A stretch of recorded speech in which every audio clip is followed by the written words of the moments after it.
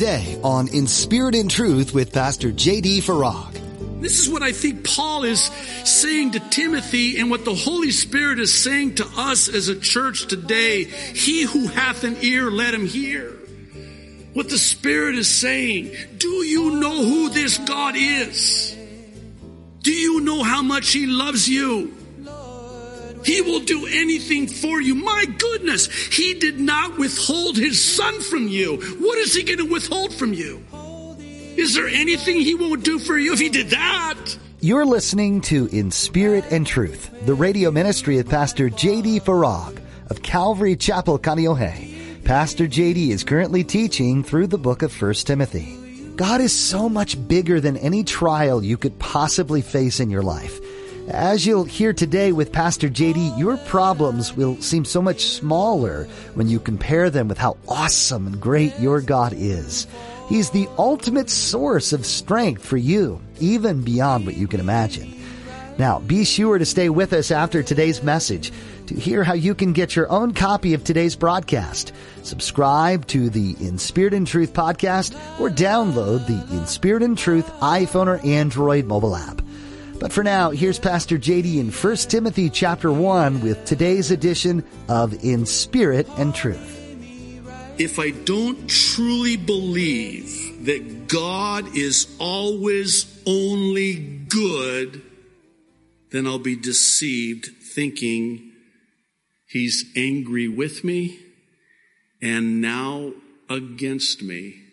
And is that not the lie from the father of lies? Oh, come on.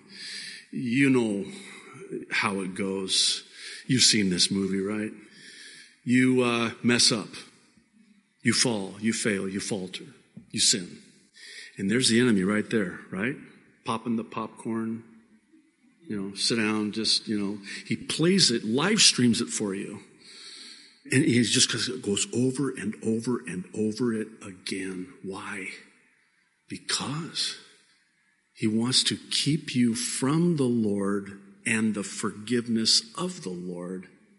Because that was already paid for. But he doesn't want you to know that or come to that. So he wants to build this infrastructure of guilt and condemnation. And he'll say things to you. I'm sure you've heard it. You've heard these words, maybe in a different way, but it'll sound something like this. Wow. I'd lay low for a while if I were you. You did that again?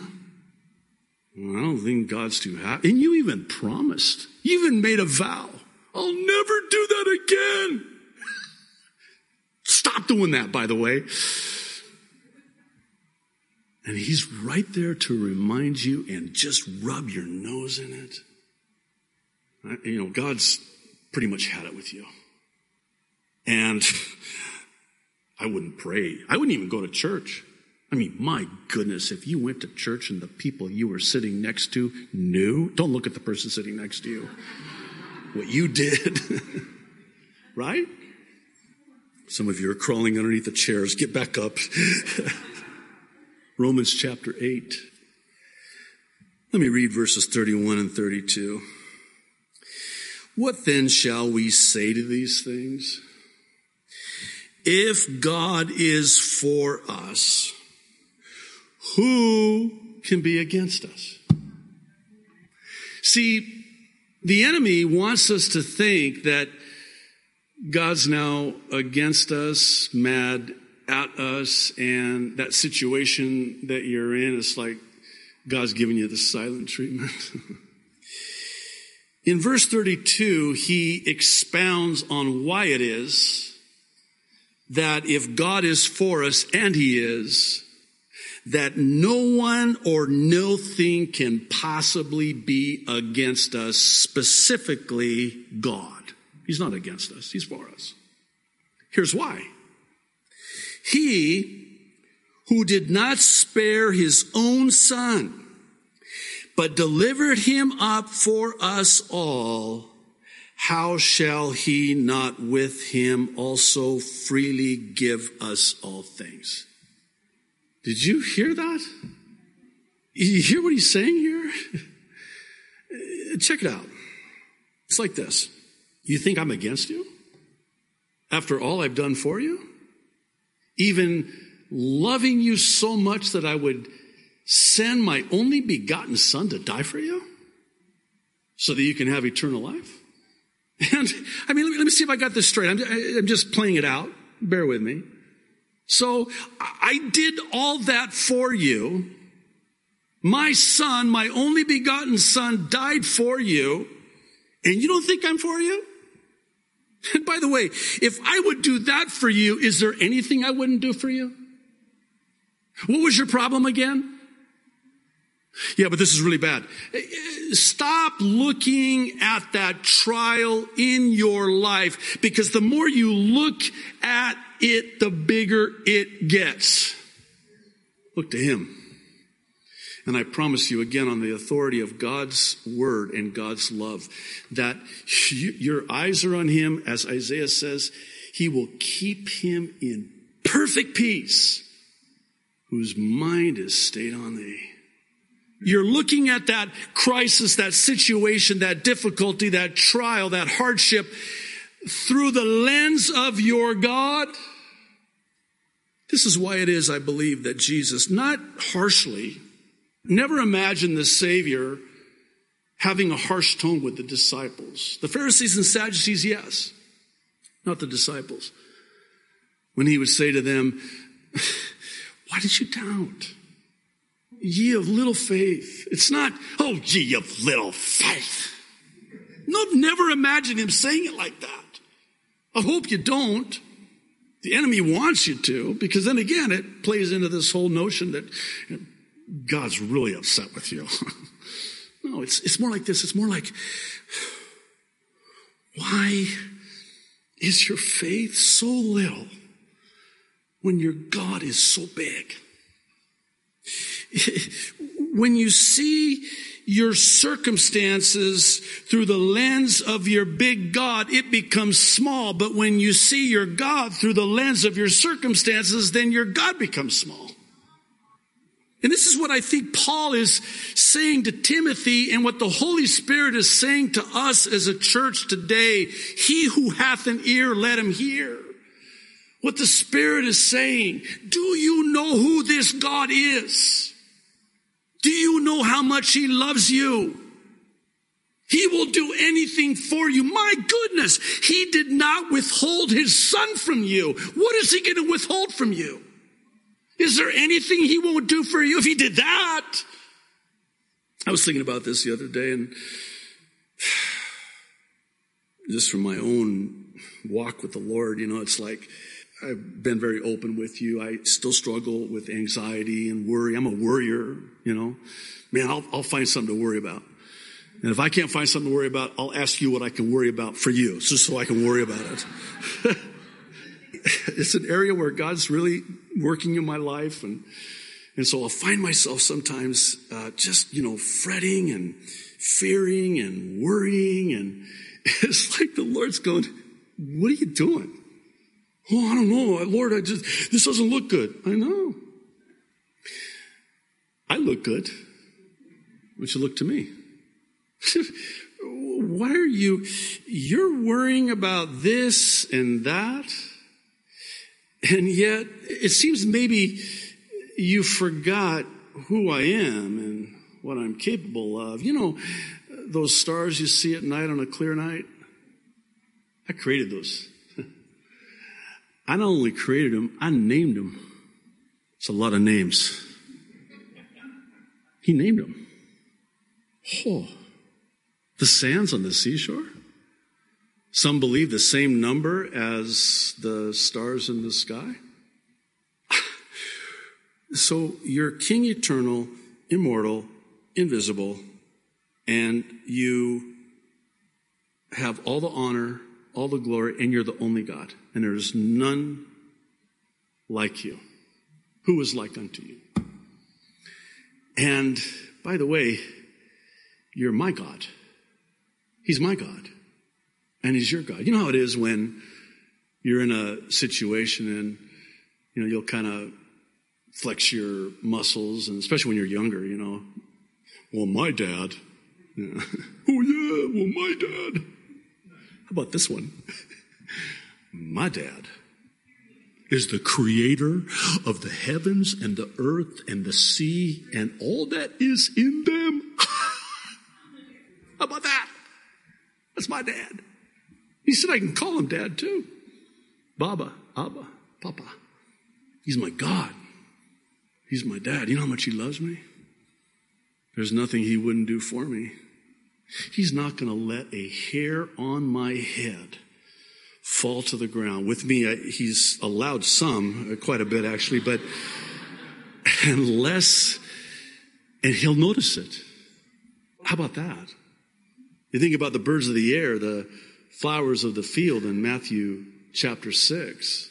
If he clothes that beautiful flower it's here today, it's going to be gone tomorrow. How much more will he clothe you? If he feeds that bird, have you ever seen a bird? Like for those of you that have gone to Israel with us, it's so beautiful, especially depending on the time of the year. And here on that side of the mountain with the Sea of Galilee, and you can just imagine and picture Jesus teaching. And as he does, he points to the birds in the air and he goes, I know this is a very loose paraphrase, just indulge me, but he's like, you guys, you see those birds? Have you ever seen them stuffing worms into a barn? You ever see that flower over here? Ever spinning, going, oh no. You know, I wore this color last week. I mean, that's silly, right? How much more value created in his image. I mean, if he's going to take care of them, he's going to take care of you. What's the matter with you?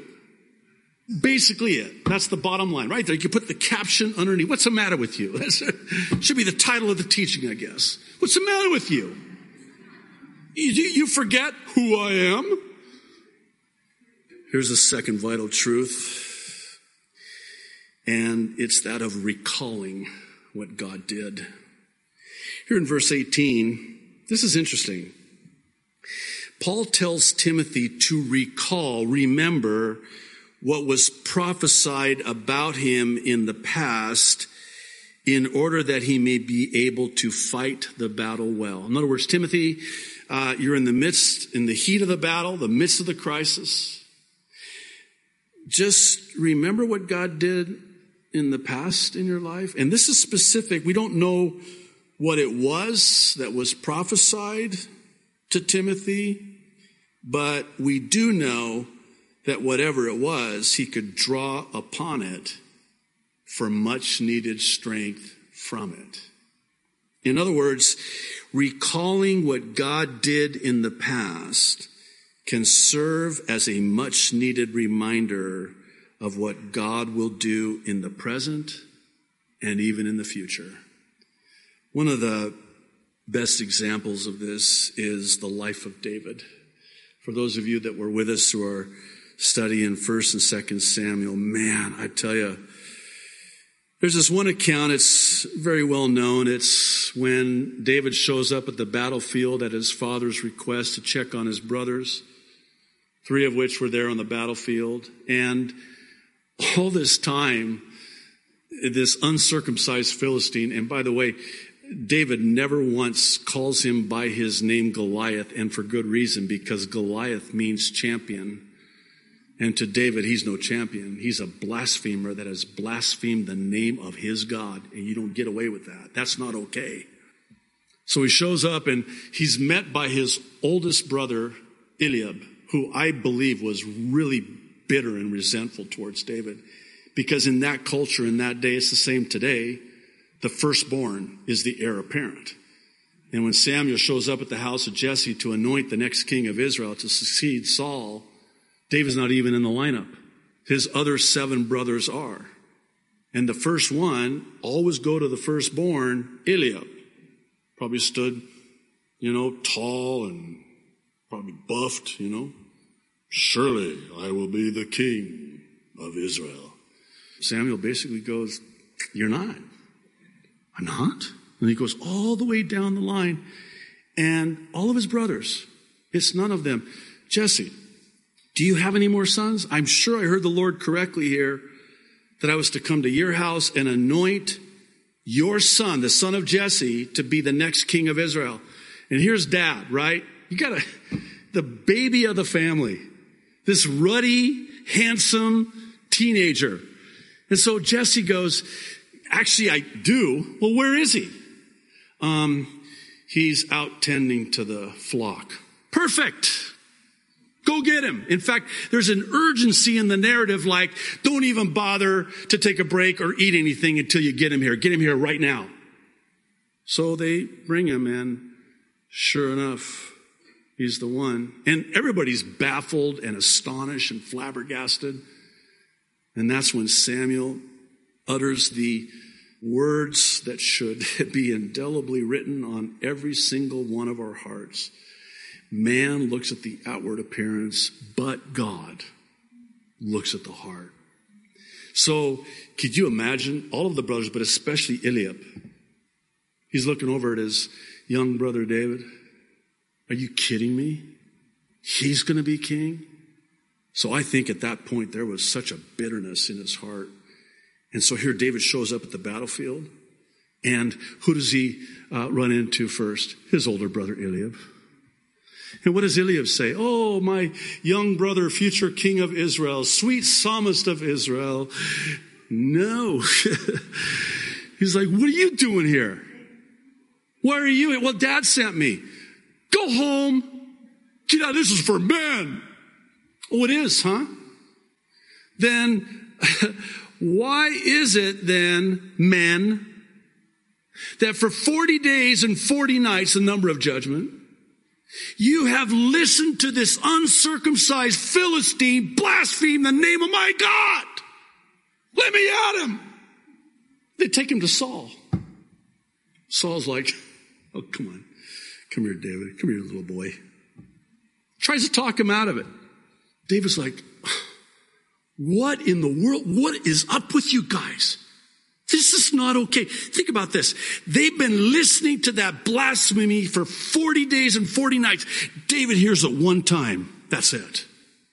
That's not okay. I'm going to silence his big, ugly mouth. I'm not going to do it. God's going to do it. Just let me take care of this. No need to fear. David is here. You're looking at him and you're kind of like, what is he, 4 foot nothing? So he goes into this whole, conversation trying to convince Saul to let him go. And Saul saying, no way, man. He's going to eat you for lunch and spit out the leftovers. He's been killing people longer than you've been alive. And David's like, Saul, you don't understand. He's blaspheming God. So we pick up the story now in verse 34 of chapter 17, and it says, David said to Saul, your servant used to keep his father's sheep, and when a lion or a bear came and took a lamb out of the flock, I went out after it and struck it and delivered the lamb from its mouth. And when it arose against me, I caught it by its beard. Boy, I would have loved to have been a fly on a camel to see that. A lion by his mane, and struck and killed it with his bare hands, man. Oh. Your servant has killed both lion and bear, and this uncircumcised Philistine, he said it just like that too, with his teeth gritted, will be like one of them, seeing he has defied the armies of the living God.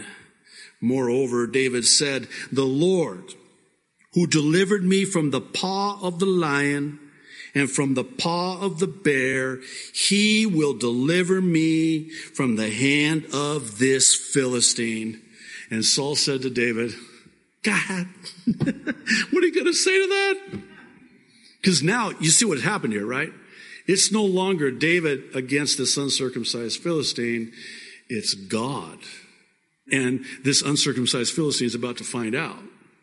And it's almost like, I know it's not in the narrative, but when he gets out there, and of course, Goliath, looks at him and goes, "Is this a joke? Am I being punked? Come on. What are you doing? Go back home." Like your brother said. And he starts talking smack. It's the first time that we find, talking smack. "I'm going to take you and I'm going to do this." And roar. David's going, I think there's been a misunderstanding here. Because you think that your battle's against me? No, you blaspheme God. That's a big boo-boo. It's not me. You've come up against God. And so, of course, you know the story, but what's the point? The point is that David drew upon that which God did in the past, and he brought it into his present circumstances. And it's like this. If God could do that for me then, he can do this for me now. After our daughter Noelle died in 2006, I remember my wife and I just, we spent a lot of time together. Of course, we were grieving, and there was this sense that if we could make it through the death of a child, we could make it through anything.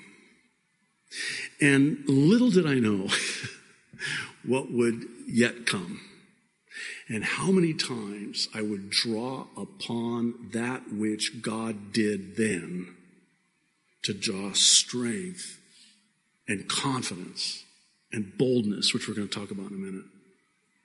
So if God can get me through that, God can get me through anything. How about that time when you didn't have the money to pay the bills? And then God at the 11th hour, something about that 11th hour that God really likes. I might have something to do with the whole faith thing, by the way. But right at the 11th hour, he just provides in ways that you could have never imagined. And so you're in a similar situation. And do you recall what God did for you the last time this happened? Why would he? Does this make sense? You'll forgive the silliness with which I illustrate this. Could you imagine God saying, "You know what? It's time for you to grow up. You're on your own, kid. I did that back then, but it's time for you to pick yourself up by the bootstraps, roll up your arm sleeves, and get with the program." No. You're looking at me like, would God do that? I'm saying no. He would not do that. He will never leave you or forsake you. Lo, he will be with you always, even until the end of the earth. He's going to abandon me now. He's not going to abandon me.